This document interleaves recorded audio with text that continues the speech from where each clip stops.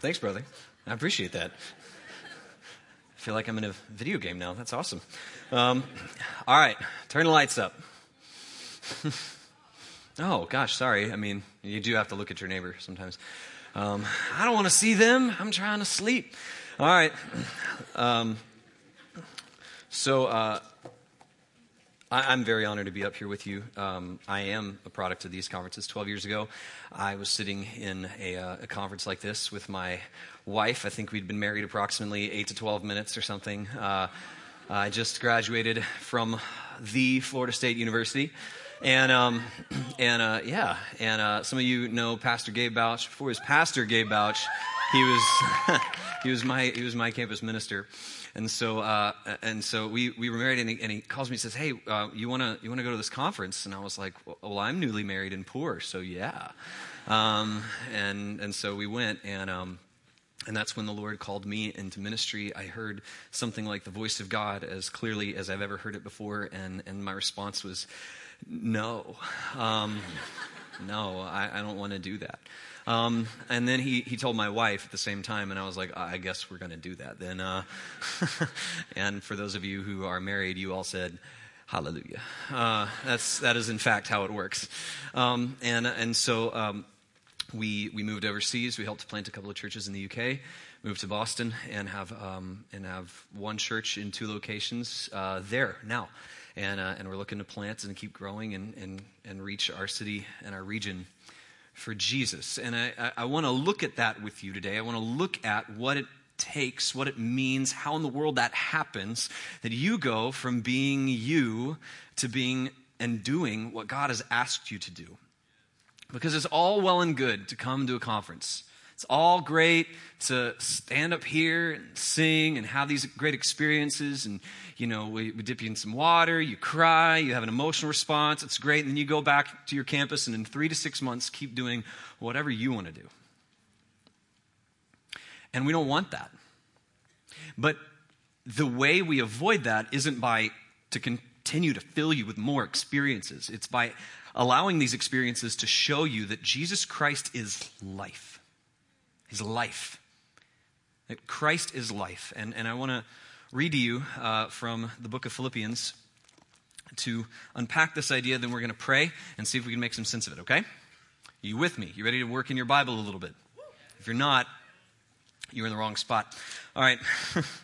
Philippians 1, starting in verse 19. Yes, and I will rejoice, for I know that through your prayers and the help of the Spirit of Jesus Christ, this is Paul writing, and he's talking about his imprisonment, this really cruddy situation that he's in, this will turn out for my deliverance, as it is my eager expectation and hope that I will not at all be ashamed, but that with full courage, now as always, Christ will be honored in my body, whether by life or by death. For to me to live is Christ, and to die is gain. If I am to live in the flesh, that means fruitful labor for me. Yet which I shall choose, I cannot tell. I'm hard pressed between the two. My desire is to be with Christ, for that is far better. But to remain in the flesh is more necessary on your account. Convinced of this, I know that I will remain and continue with you all for your progress and your joy in the faith, so that in me you may have ample cause to glory in Christ Jesus because of my coming to you again. Let's pray. God, please help us this afternoon. Please send the Holy Spirit to open our eyes to what the text means, to open our heart to what the text compels us to feel.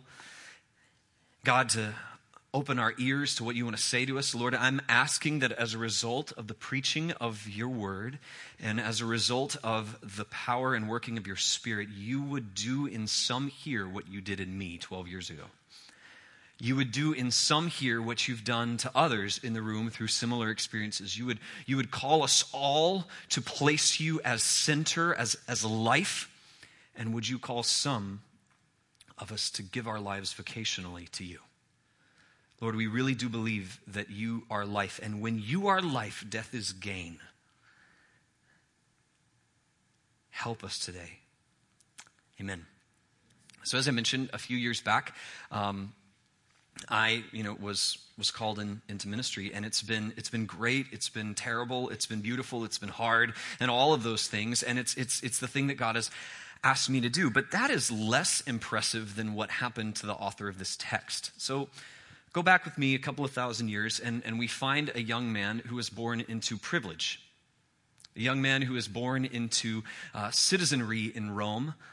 His parents were Jewish, but his parents also were Roman citizens, and so he kind of had the best of both worlds, being politically respected and in a group of people that was small at the time. He was in a culturally elite family, but also religiously, he had the market cornered on truth, because he was Jewish. And not only was he Jewish, but he began to be discipled under this dude named Gamaliel, who was the Ivy League professor of the day. Okay, and so Paul the Apostle was personally mentored by the smartest, the most excellent, the best leader, and he had everything going for him.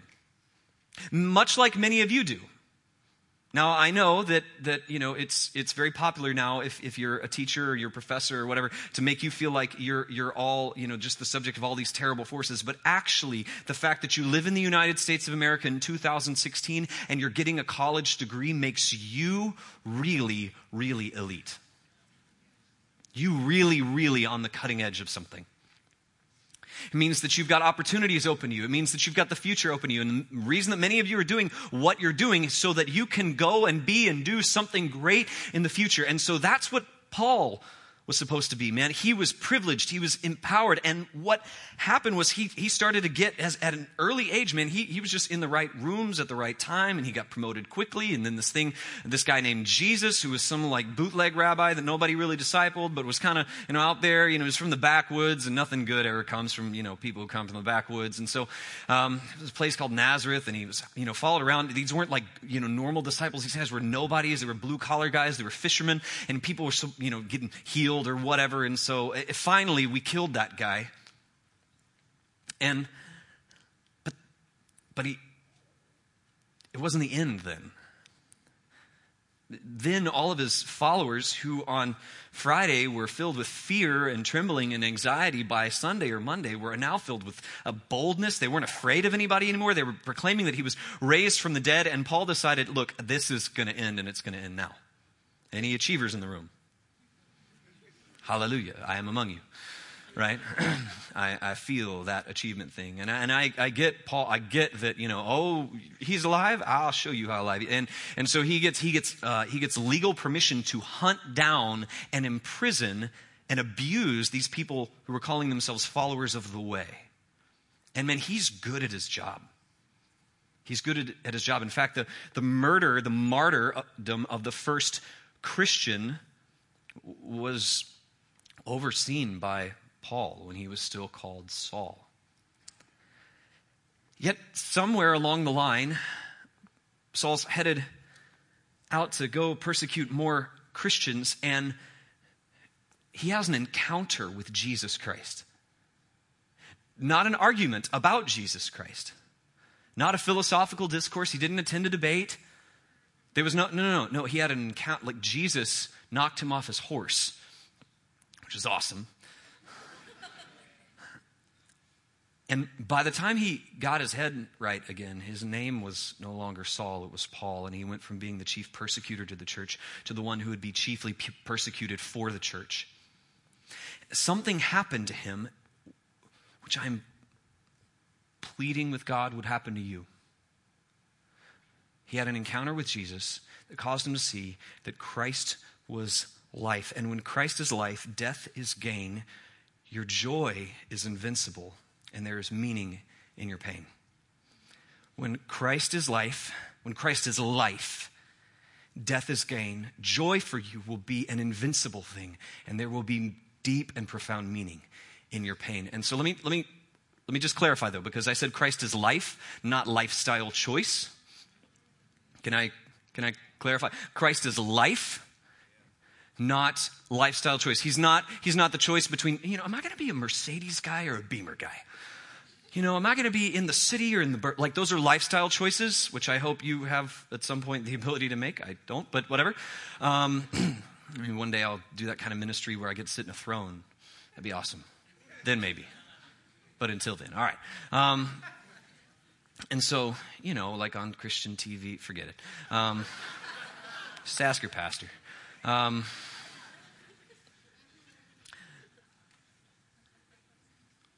Paul had an encounter with Jesus that caused him to fundamentally reorient everything about life. Some of you have had that encounter. Some of you think you've had that encounter. And some of you are disobeying the implications of that encounter.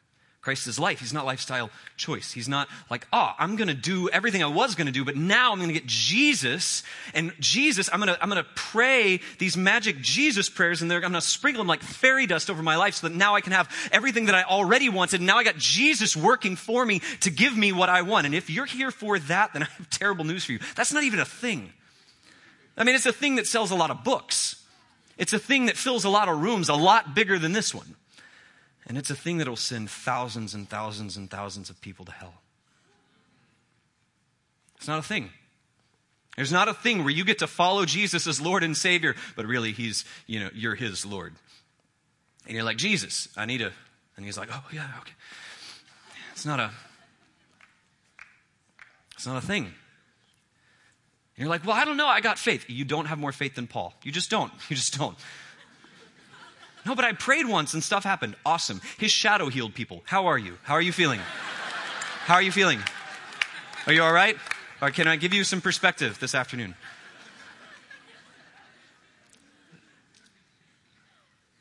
Something so dramatic happened to Paul that Christ he wasn't lifestyle choice. Neither was he death, right? Some of you approach following Christ and you're like, okay, Jesus, I was, really enjoying my stuff, but fine. And you kind of mope and you're like, I guess I'll follow Christ, and your begrudging obedience is very glorifying to him. Those of you who have a significant other, imagine how he or she might feel if you were like, I guess I'll take you on a date. But many of you were like, I guess I'll get to the conference. He's life. He's not death. He's not. Some of you, you're holding back from following Christ. You're holding back from making him the center and source and meaning of your life because you think he's really not life. Like that if you follow him, everything's going to be horrible. And you're wrong.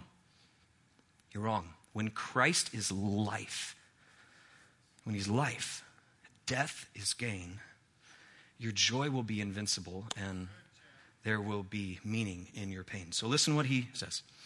I rejoice, for I know that through the prayers and help of the Spirit of Jesus Christ, this will turn out for my deliverance, as it is my eager expectation and hope that I will not at all be ashamed, but with full courage, now as always, Christ will be honored in my body, whether by life or by death. I love what he says. He says, it is my eager expectation and hope. Paul has been in jail at this point for a while.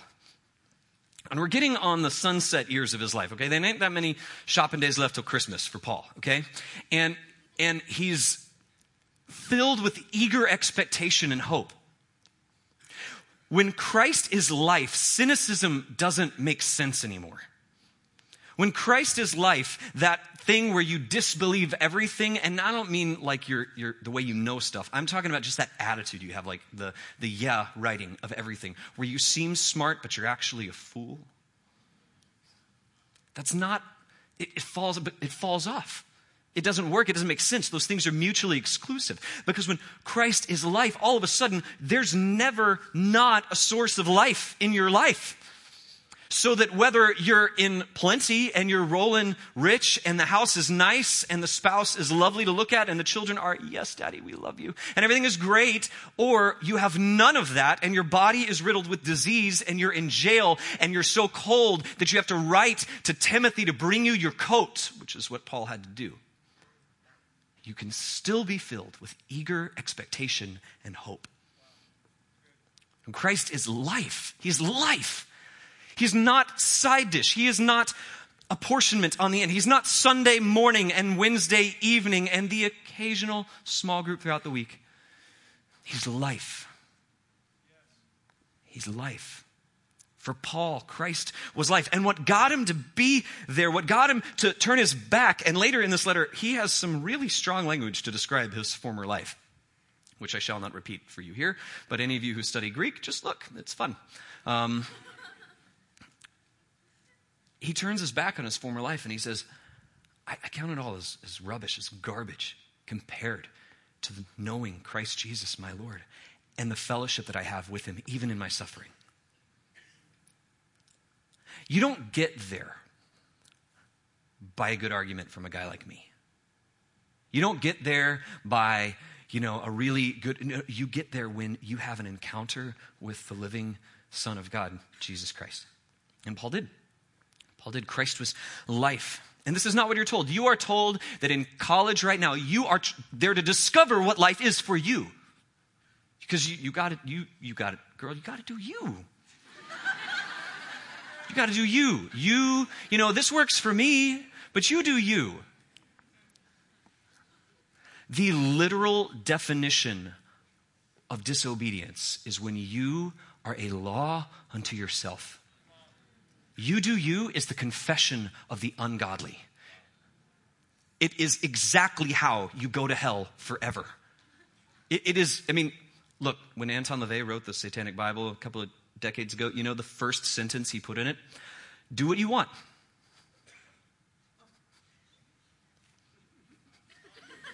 There should be a bigger reaction right now, right? Like oh, crap. Like that should be deep. Like, oh no. Yeah, there should be a deep oh no moment right now. And some of you, it's okay, just let it'll bubble up throughout the experience we're having together.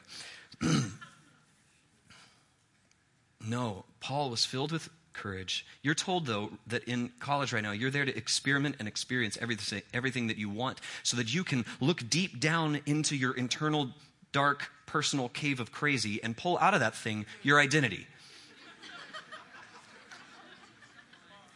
Do you know what the Bible says? And I apologize for the folks who came from my church because I repeat this often and you guys can just, tune out for this. It seems extra for you. I abuse you on a weekly basis, and these people don't know. So you can pray for those Aletheia folks. The Bible says 3 things about your heart. It's broken, it's untrustworthy, and you need a new one. That's what it says. I'm just telling you what the Bible says. And so if you think you're going to figure out you by just looking long enough in the mirror, or staring hard enough into your navel, or just getting, more in touch with your inner whatever, you're not. You will only discover who you are when you discover who he is. Christ is life. And when Christ is life, death is gain. Death is gain. We avoid death. We avoid sickness. We avoid disease. We avoid unhealth. We do everything we can to try and be younger, longer. We perpetuate this kind of weird adolescence that the Bible knows nothing of, as if that thing were life. And as soon as it starts to fade and decay, then we just assume we're no longer really worth knowing. We're not pretty anymore. When Christ is life, you can embrace death because the worst thing that can happen to you is that you are dispatched to glory. When Christ is life, you can lose stuff and you'll be okay. When Christ is life, you can actually obey that Bible verse many of you have plastered on a cup or on a bumper sticker that you don't believe. I can do all things. You know what that's from? I can do all things through him who gives me strength. You should read the verse that goes before it. So that whether living in plenty or in want, because when Christ is life, death is gain. Death is gain. Now, hard? Yes. Possible? Absolutely. But when Christ is life, death is gain. Paul is in jail. And he's like, oh, you're going to put me in jail? And he wasn't in there going, oh no, the church is going to collapse. What's going to happen? You know what he did? He wrote the Bible. I just deeply love this man's commitment to efficiency and effectiveness. Right? Do you know how frustrating it must have been to dislike Christians if you knew Paul? Like, oh yeah? Well, we're going to let you go. Awesome. I'm going to go preach to people. We'll put you in jail. Awesome. I'm going to write the Bible. What are we going to do? We'll kill you. Great. I really want to meet Jesus. What do we do to this guy? It's funny, and it's funny to us because this is 2016 and we're, in the greater DC area in America. But do you know that this is why Christians are still in Syria, even though there are people who are threatening to literally dismember them? Do you know why your brothers and sisters in the faith haven't yet turned their back on their king, even as they've watched their children get murdered? Because Christ is life. And if Christ is life, death is gain. Death is gain. For Paul, the apostle, he said, look, it's my eager expectation and hope that I'm not going to be ashamed, but today, with full courage, now just like forever, Christ will be honored in my body. Isn't that an interesting, why did he put that? Because we think we can somehow honor Christ and do what we want with this. If you tell me you love Jesus and with your body you disobey him, you are a liar. You're a liar. Jesus said, if you love me, do what I say. If you love me, keep my commandment. He repeats this, I think 6 times between John 17 and the end of the gospel. It's my eager expectation and longing so that now, as always, Christ will be honored in my body, whether by life or by death. Do you know the way you suffer can honor or dishonor Christ? If you are right now, you're suffering, and I'm sorry if you're suffering. I really am. The Bible says we should weep with those who weep and mourn with those who mourn. We should never glory in anyone's suffering, but you can suffer in such a way where Jesus is not honored in it. Or you can suffer in such a way where Jesus is deeply honored in it. Last night you got to hear from Pastor Ron Lewis. His son is one of my dearest friends, and I'm sure he wouldn't mind me sharing this with you. One of his sons passed away from cancer. His family suffered well. Can I just say it like that? There's a way to suffer where one is filled with self-pity and doubt and God, how could you be loving and all-powerful in me? And what I observed in my friend and in Pastor Ron and everyone was deep faith. Lord, heal this young man, and God, we trust you. The Lord gives and the Lord takes away. Blessed be the name of the Lord. Because when Christ is life, death is gain. His son's a whole lot happier than we are right now because he's standing fully in the face of his Savior. When Christ is life, death is gain. Paul knew this, but Paul was pulled apart a little bit because he was like, I really want to meet Jesus. I have been at this a while, and you guys are getting, old, and I would love to just depart and be with Christ. It's far better, but he says, I must remain on your account. Do you know that your perseverance isn't just about you? Your perseverance isn't about you. It's about the people who are coming beside you and coming after you. And when Christ is life and death is gain, that means you have the ability to have an invincible joy in your life. I'm not talking about happiness. Happiness is situational. Happiness is, lots of money in the bank account today. Or, nice day outside. Or, I got a good grade. Or, she's looking at me and she's pretty. Like, whatever. Happiness is situational. Joy, though. When Christ is life and death is gain, joy is invincible for you. Joy is invincible. Because there's nothing that can happen on earth when you, like the Apostle Paul says, that your life is hidden with Christ in God. When life is in Christ for you, who's going to take that away? What political leader is going to get elected so that you can no longer have joy in Jesus? What can possibly happen to your body so that you no longer have a reason to hope? What can possibly happen in your family or in your major or in your school or to your sports team or to your career or to anything that you say you care about? What can possibly happen to that will take Jesus from you?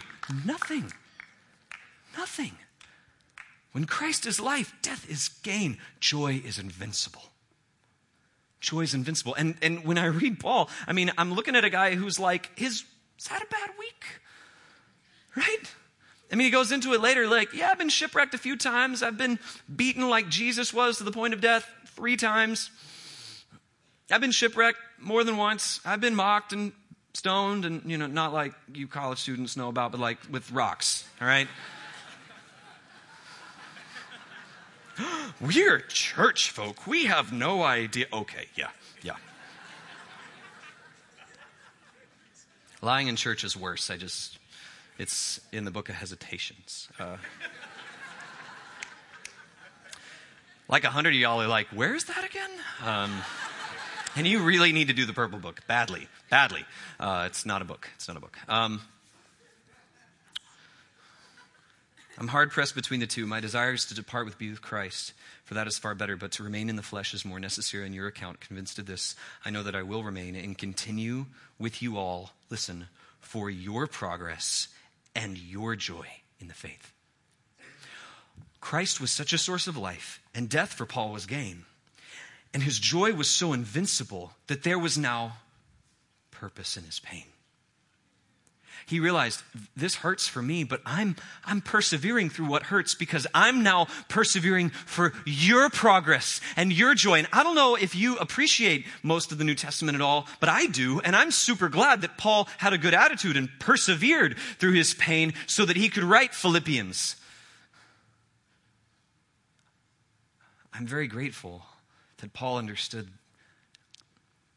intellectually, emotionally, experientially, that when Christ is life, death is gain, and his joy could be invincible, and now there could be purpose in pain. Many of you approach the hard things of life, and you're like, well, there obviously could be no reason God would allow mom and dad to split up, or there could be no reason that God would allow this hard thing to happen to me. There could be no reason that this difficult, legitimately challenging, super bad situation, whatever it is that you're walking through, and you actually think that proves God doesn't love you. May I just suggest to you that what the scriptures say about suffering is true.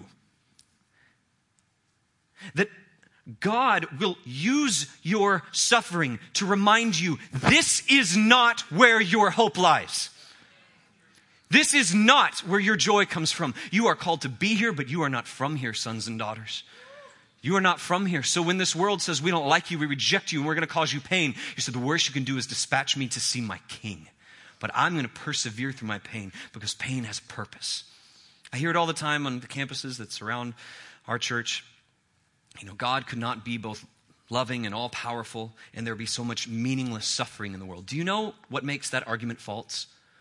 The word meaningless. I'll bet right now, just in the room, you could think of something really hard you went through and go, but man, God has really used that to...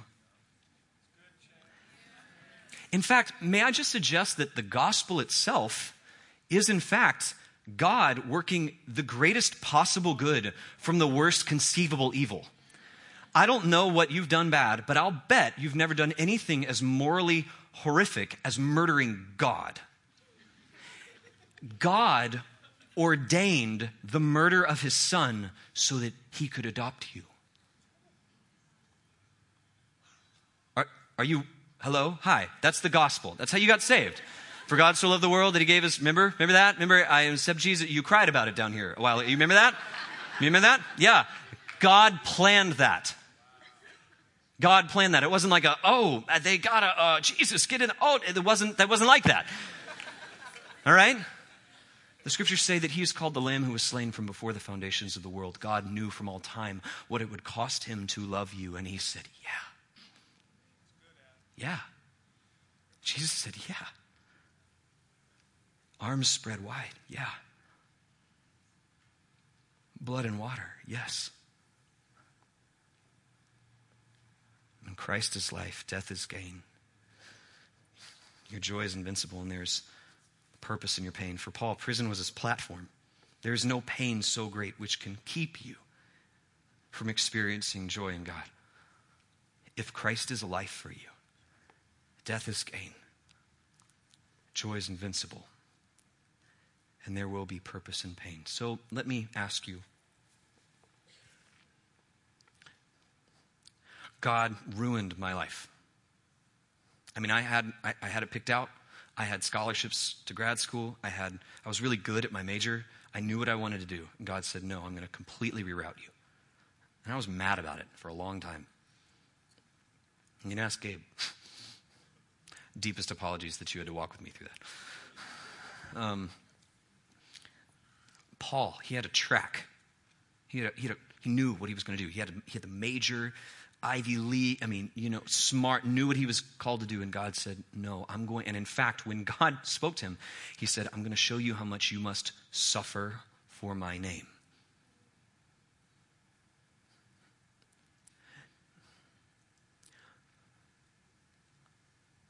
May I submit to you that what's keeping you from walking fully in the purposes of God is you are afraid that what God has for you is not better than what you have for you. And you are wrong. When Christ is life, and only when Christ is life, can death be gain. You doing you following your heart and being, whatever Jiminy Cricket says you should be, or whatever the great prophetess Mariah Carey said, just look deep in your heart. If you do that, if you obey that, this is as good as it gets. This is it. You better live it up, man. You better squeeze this for every drop of pleasure, because when it's over, it's over. But when Christ is life, death is gain. So, the choice I lay before you, and the choice that is laid before you every morning. What is life? What is life? Is life her? Is it him? Is it your 5-year plan? Is it making your first million? Is it coming up with that cool tech startup and selling it in Silicon Valley? Is it you pursuing your dream? Is it being the rock star? Is it getting married early and having lots of what is it? Put it down. Empty your hands and say, Jesus, be life for me. Father, thank you for these men and women. I thank you, God, for the calling on their lives. I thank you, Lord, for the promise and the future and the hope and all of the good things you have for us, God. And I thank you, God, that they're so good. The things that you have for these men and women are so good that there is not one kind of suffering that can tarnish them. There's not one kind of pain that they can walk through that will somehow prove your promises wrong. And God, I pray that in this moment you would now give them courage to say yes to you. Give them courage to turn their back to sin. They're back to those things that are not sin, but they're just weights. They're back to those things that aren't sin or weights. They're really good things. They're just not the right things. And to pursue you with all of their might as their life and their joy and their treasure and their hope forever and ever, so that your Son Jesus will be glorified and they will know true and everlasting joy. Amen.